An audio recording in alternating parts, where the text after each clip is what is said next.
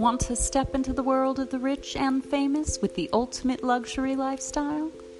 Get a royal subscription to Beverly Hills Magazine today. Visit BeverlyHillsMagazine.com now.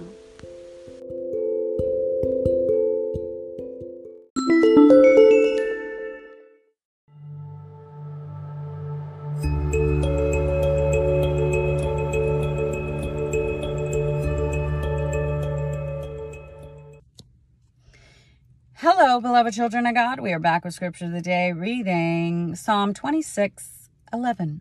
But as for me, I will walk in mine integrity. Redeem me and be merciful unto me, Lord. You guys, it's all about the mercy of the Lord. I'm telling you. Pray for the mercy of God. Seek God with all your heart. Pour your heart out to him. Cry unto the Lord. Seek his mercy, you guys. Because the flesh is so weak. We need God's mercy. We need God's mercy to overcome our sin. We need his mercy to deliver us from evil. We need his mercy to lead us and guide us. It's in his mercy that he sends angels, that he delivers us. It's the mercy of God. It's the goodness of God that leads us to repentance. Okay? Seek him. Pray you do.